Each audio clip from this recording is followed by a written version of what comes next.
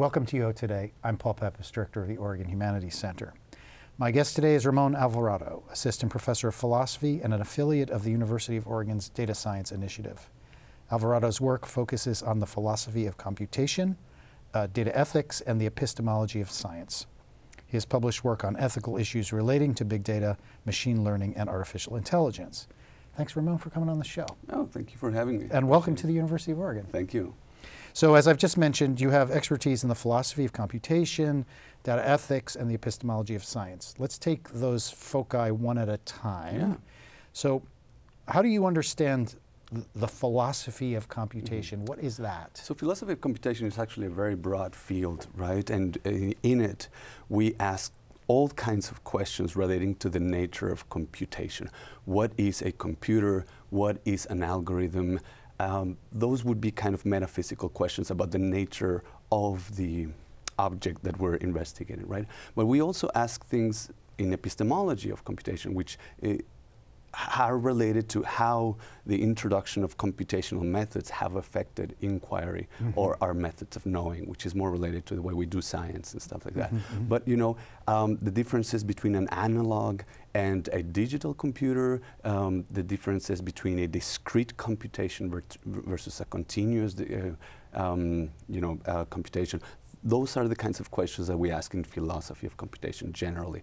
I more particularly focus on philosophy of computer simulations. Say a little bit more about that. So we use a lot of computer simulations in science, and the tradition in philosophy for the past 20 years has been to treat them either as extension of formal methods like logic, mathematics, or models, or as empirical experiments. And there's been a battle or a debate for 20 years as to which one best captures the nature of computer simulations. And once we decide which one best captures it, what does it say about how we can trust them, when should we use them, and what kind of import they bring into scientific inquiry. Do you have a position on that debate? Yes, definitely. For me, they're neither. They're actually instruments. And so if you look at science of course has theoretical elements like models, equations, and things like that. It also has empirical practices like experiments.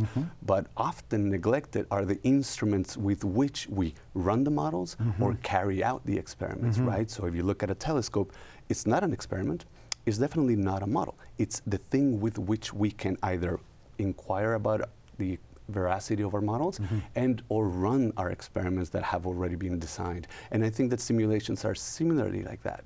They're actually artifacts, and they're tangible artifacts that require both software and hardware architecture, and we can point at them and see this is the simulation.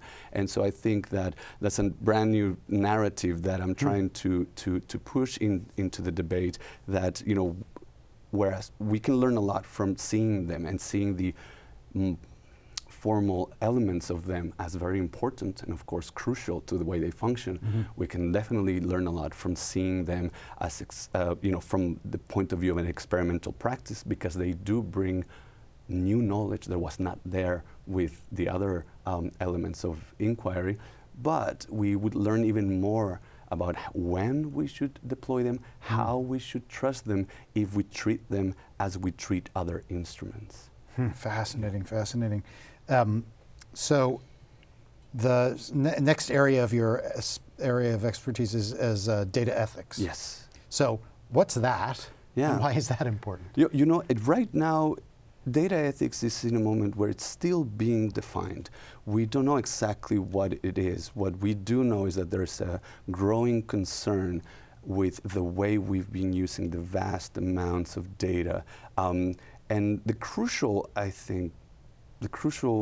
problem that we're dealing with in the last 50 years was that the mathematical methods and models used to analyze data are now being used not just for scientific purposes regarding physics and or ecology and or biology, but rather human behavior. And so that's the reason why you see it in the news all the time. It's not because they're new, they're actually been around for 60 years or so, but because we've been more and more deploying those same methods in the realms of human behavior. And so psychological issues, sociological issues, and of course, even just personal issues. We use data for all of those things. And so the ethics approach is, hey, shouldn't we wondering about the implications on how we treat each other? What obligations do we have to one another? What are corporations supposed to do when they have this power of having so much information on us? Now, so data ethics, generally construed, it's also very broad, right? Because you might be talking about bias in data sets and data algorithms and things like that, but you may also be wondering about what are the social and ethical responsibilities of the corporations. So it's a mixture of all kinds of questions regarding business practices, but also personal behavior and I guess, you know, the future of humanity almost, right? Because it seems that at any given, if you look at where we're going now, it's not like we're doing less of it. We're actually deploying these methods in broader aspects of our life. So it used to be the case that our online behavior was tracked in our desktop, right? It's like, okay, but every time you're out of your away from your desktop, you have your own, you know, doings and nobody knows about them. Now we have, of course, cell phones, and they, you know, there's all kinds of about 200 sensors in your phone that are sending, you know, data points every 2 to 3 seconds. But then you also have these other external devices that are tracking us even when we're not carrying them. And now we even have the Internet of Things, in which even your toaster is going to be sending information about, you know, how long you toast your bread for and things like that. So it seems to me it's profoundly urgent. Yes, but it's also very unclear what it is as of now. Yes, right. Yeah. The technology has outpaced the ethics. I mean, we're sort of catching up with the technology. So we're trying to see whether our old ethical theories actually help us with any of these. We're trying to see how adequate they are to help us investigate this. Some of us are actually trying to attempting to define data ethics in a narrower sense. So for example, business ethics arose because somebody, specifically Richard DeGeorge in the 70s, said, you know what, there's something very particular about business practices that have specific and particular implications in ethics. Maybe we should have a discipline called business ethics, because it's not like medical ethics and it's not like ethics in general, right? And so what some of us are trying to do right now is, what is so specific about data science methodologies such as machine learning, big data analytics, and artificial intelligence that makes it a branch onto itself in the ethics umbrella, right? And so right now, for example, a lot of us are talking about how data ethics can be used in wrong ways in the wrong context. So some of us worry that data science, right? Data science, The data science methods are being used to assess the probability that you will commit a crime or that you will incur in committing the same crime again. And then based on the results of that, you will be getting a parole or not, right? So some of us worry, like, look, the context in which the methods are being used is already ethically problematic. I mean, it's justice, is affecting people's lives and stuff like that. But what if you use the hammer on the same setting? I mean, would the hammer be ethically problematic? No, it's mainly the setting that is ethically problematic. And so hopefully I didn't go too far on this analogy, but the idea is, like, it's not just the setting in which these methods are deployed. We should find out what about the methods themselves is problematic, regardless of the setting in which they are deployed, right? And of course, even though it's important to see that they're not deployed in the wrong places, we should also see just by themselves as a formal methodology of analysis, by themselves as, you know, automated statistics. do they have any ethical dimension to them? It's completely fascinating. So you mentioned big data, machine learning, and artificial intelligence. Yeah. Okay, so let's talk about each of those a little bit. Yeah. So what's big data? Yeah. What's big about big data? Yeah, so it's being defined in many ways. Sometimes it has to do with the speed with which it is gathered, with the vastness of the data points that we have, and or the diversity of the data points and the kinds of information that we're getting from those points. And originally, it was defined in 1995 by some NASA engineers as the big data problem, which was the following: this fraction of information regarding galaxy formation, and it's just a fraction, doesn't even fit in my desktop. Right. That was the problem. And they actually wrote, I forget the name of the authors, but they wrote the paper on the big data problem. It's too big. Too big for the computers we But have. it was just big in size, and it was big for the desktops of 1995, right, in NASA. So now, of course, originally it just meant it's huge amounts of data. Now it means something else. It means, the data is complex, the data is changing, because a lot of the times it's actually real-time data. So you're receiving every 2 to 3 seconds updates on the sensors that you're tracking. And so it has to do with, when we say big data now, it means complex analytical methods applied to complex data sets. And by complex, I just mean that they can change, they're diverse, and they're multiple. There's many different points, but those points are not are heterogeneous rather than homogeneous. They're not just one kind of information. You can be getting visual information, you can be getting speed information, you can be getting audio information, completely different kinds of information, lots of them on each sensor, and then you need to use methods. Those methods of analysis are called big data.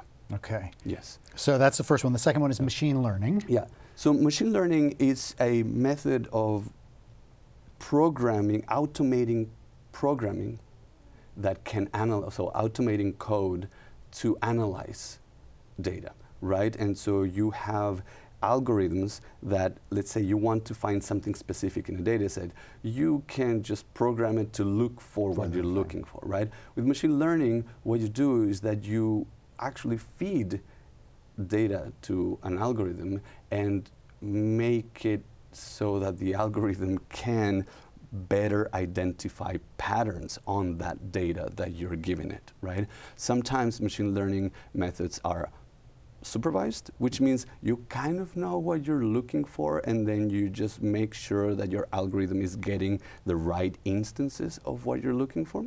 Sometimes they're unsupervised, and that just means you have a lot of data. You don't know any patterns. You feed it to your analytical algorithm, and hopefully you'll get some strong enough correlations that will later guide your inquiry, right? But so just to narrow it down, machine learning is a method by which you optimize your analytic algorithms with the input of data.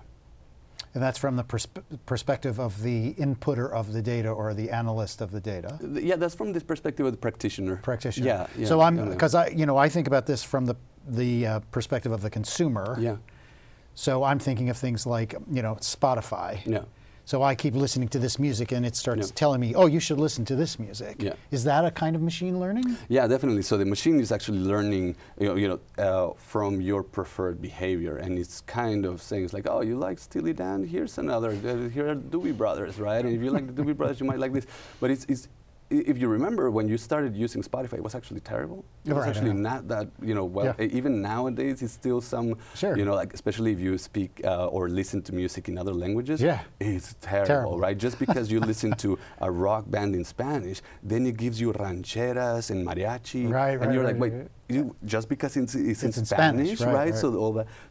But give it a couple of months and keep listening to that, and it will narrow it down. And so from the perspective of the user, it means a optimized experience of a system that learns your possible future states of mind, right? And can learn from the data that you're giving it to better serve your needs. And that's, of course, almost like a selling pitch, right? Right. Yeah, so that's like consumer think. Yeah. Right? It's like better capitalism.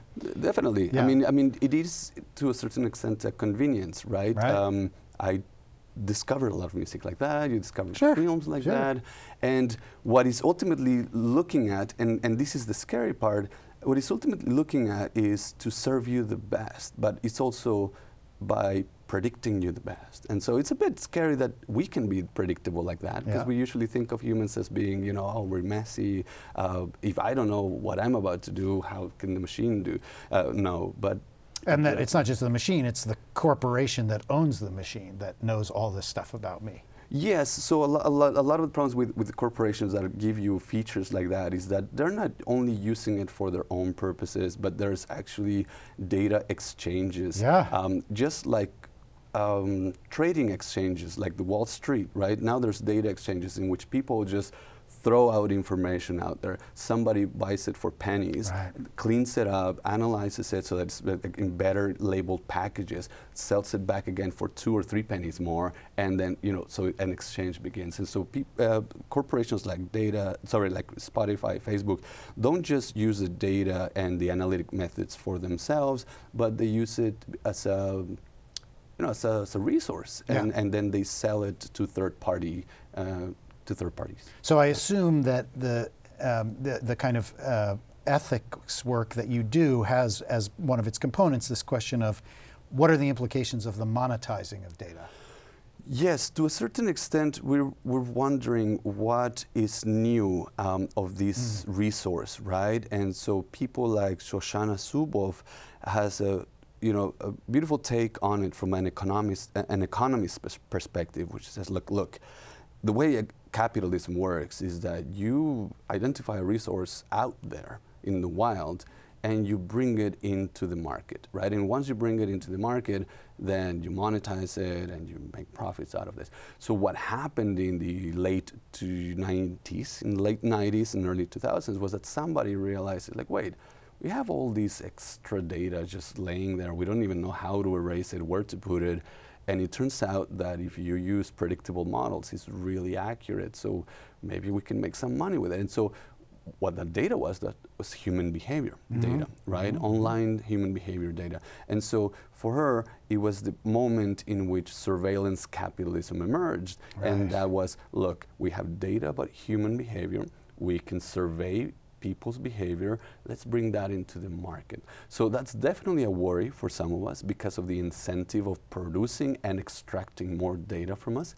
But to tell you the truth, right now my research is a bit sort of removed from that. I'm still going back and saying, like, let's think more carefully about it. What exactly do we mean with data ethics, right? And then what exactly do we mean by privacy? Because even notions such as privacy are not fully fleshed out in philosophy, right? And even in the media. When we say I have the right to privacy, I'm not really sure what I'm referring to, right? And my research as an academic and of course as a philosopher, which might be annoying for a lot of people, is like, before you say that, can you clarify what you mean by privacy? Can you clarify what you mean by data ethics, right? And then let's see. And so I am taking it slow in that sense, right? And I want people to acknowledge that slowness is good at this point, right? I know that the industry is moving faster than we are, but our job is to be careful, and our job is to say things with precision, hopefully, right? And that cannot be done fast enough, or just it cannot be rushed. And so, yes, I'm definitely worrying that. Yes, I'm working on that. But let's say for my students that are coming to my data ethics seminar or my Internet Society in Philosophy, I want to push back and say, like, look, before we say what the journalists are saying, let's do a little bit of philosophy and see whether those terms actually track anything, right? So that's a yes and no answer. Yes, I understand. Yes, you're a philosopher. So let's do a little bit of slow thinking about artificial intelligence. Yes. So tell me about that. So I hope I'm going to speak of it in relation to how I want to teach it to my students, right? And one of the ways I've been envisioning is to make sure that my students understand how boring artificial intelligence can be. First, I see the commercials. Yeah, they're great. And with Common, he says it's great. Yeah. But I want to, so, we've been worrying about the rise of an artificial mind, the rise of an artificial consciousness, about the robots coming for us. And that's fine, for entertainment. But I want to sort of pull back the curtain and say, any of those things are actually just applications of something more boring, which is automated statistics for optimization of services somewhere in a server in a warehouse, just humming along, right? So if somebody's gonna get to you, if somebody's after us, let's say in Terminator style, it's not a robot, it's an equation, right? And so then now let's talk about what can an equation do to us? What can an automated statistical method do to us? Turns out, can do a lot, right? I mean, if you think about artificial intelligence as being one of the many ways in which you can program a computer to learn from data and then use what it learns on decision-making procedures, right? You can see that that kind of technology, that kind of assessment, that kind of methodology has been in use for years by the insurance companies, by the credit companies. And so if artificial intelligence is going to take over, it already did about 30 years ago, right? But going back again, I just want to make sure. So when I talk to my students, I just try to first bring them down here. Look, this is automated statistical analysis in vast amounts of data that machine learning benefits from, and then optimizing decision-making procedures benefit from. The last part, the decision-making procedures, that's artificial intelligence. But of course, before that you have machine learning, and before that you have big data, and before that you have data, right? And statistics, of course, at its foundation. And so if you ask me, if you're a student and you ask me what is artificial intelligence, that's exactly what I would tell you. There's, it has a lot more to do with statistics than it has to do with robots. Yeah. Fascinating. Yeah. So you've mentioned your students a number of times, and you talked about you mentioned two of your classes. So tell me about one of those classes. Well, I'll tell you about one class that I taught last term that I really enjoyed. It was Ethics of Technology, and it was beautiful to use actually an old book from 1970s called Autonomous Technology, because I think it was a surprise to my students. It's like, wait, I thought we were going to talk about Facebook and we were going to talk about Spotify, which we did, but we started with a book on the relationship of humans towards automatic technology, dating back to the Romans, right? Dating back to the automatons that we built in the 1700s and the 1800s, right? And exploring the politics of fear and the relationship of fear that we've had with these kinds of technology. And so when you are talking about an autonomous vehicle, now in 2019 or 2020, right? There's a lot of resemblance with the way we talk about our fear with autonomous vehicles that Google is putting together and Tesla's putting together with the way we used to talk about all kinds of other technology centuries back, right? And so I was really happy to be able to make that bridge and tell my students, look, these issues and these questions have been around for a while. And if we can identify what's so important and fundamental about them, then we can analyze our current context in better ways. And so I think for me, the triumph there was bringing forth the humanities in a digital era and telling them what a thorough analysis this 1974 book, especially from a historical perspective and a political perspective, can give us in a context such as now, right? Instead of just throwing out the technology and talking about the marvels of technology. That was a really interesting moment, because I think that's our job as a philosophers, to make sure that in these conversations about technology, first of all, technology is not new. Yep. I mean, it's been going on since we invented the first tools, right? And second, the questions about technology are not new, right? And third, the centrality of the humanities to understand the context and the importance of these novel introductions, these novel devices. Yeah, so this, I mean, in some ways, when I saw that you were hired as a philosopher of computation, I thought, like a lot of humanists think, wait a minute, that's a contradiction in terms, right? I mean, philosophy is a humanities, and computation is a natural science. At our universities, a natural science. But you've made a really great case. I mean, I'm always looking for cases about why the humanities matters now, because there's so many things happening around us in our society. So the numbers of humanities majors are going down. People are saying humanities degrees don't give you jobs, et cetera, et cetera. But you're now making a really interesting case for the benefit in terms of what we think is only happening now. Yeah, I mean, if you allow me, I want to give you even a better story, which is like, so logicians and mathematicians and early philosophers of the 1800s, of the late 1800s, were actually trying to find out ways in which they could see whether an argument was decidable or not, whether an argument was easily seen as having a conclusion, yes or no, right? And in their efforts, they were doing a lot of formal logic and formal mathematics.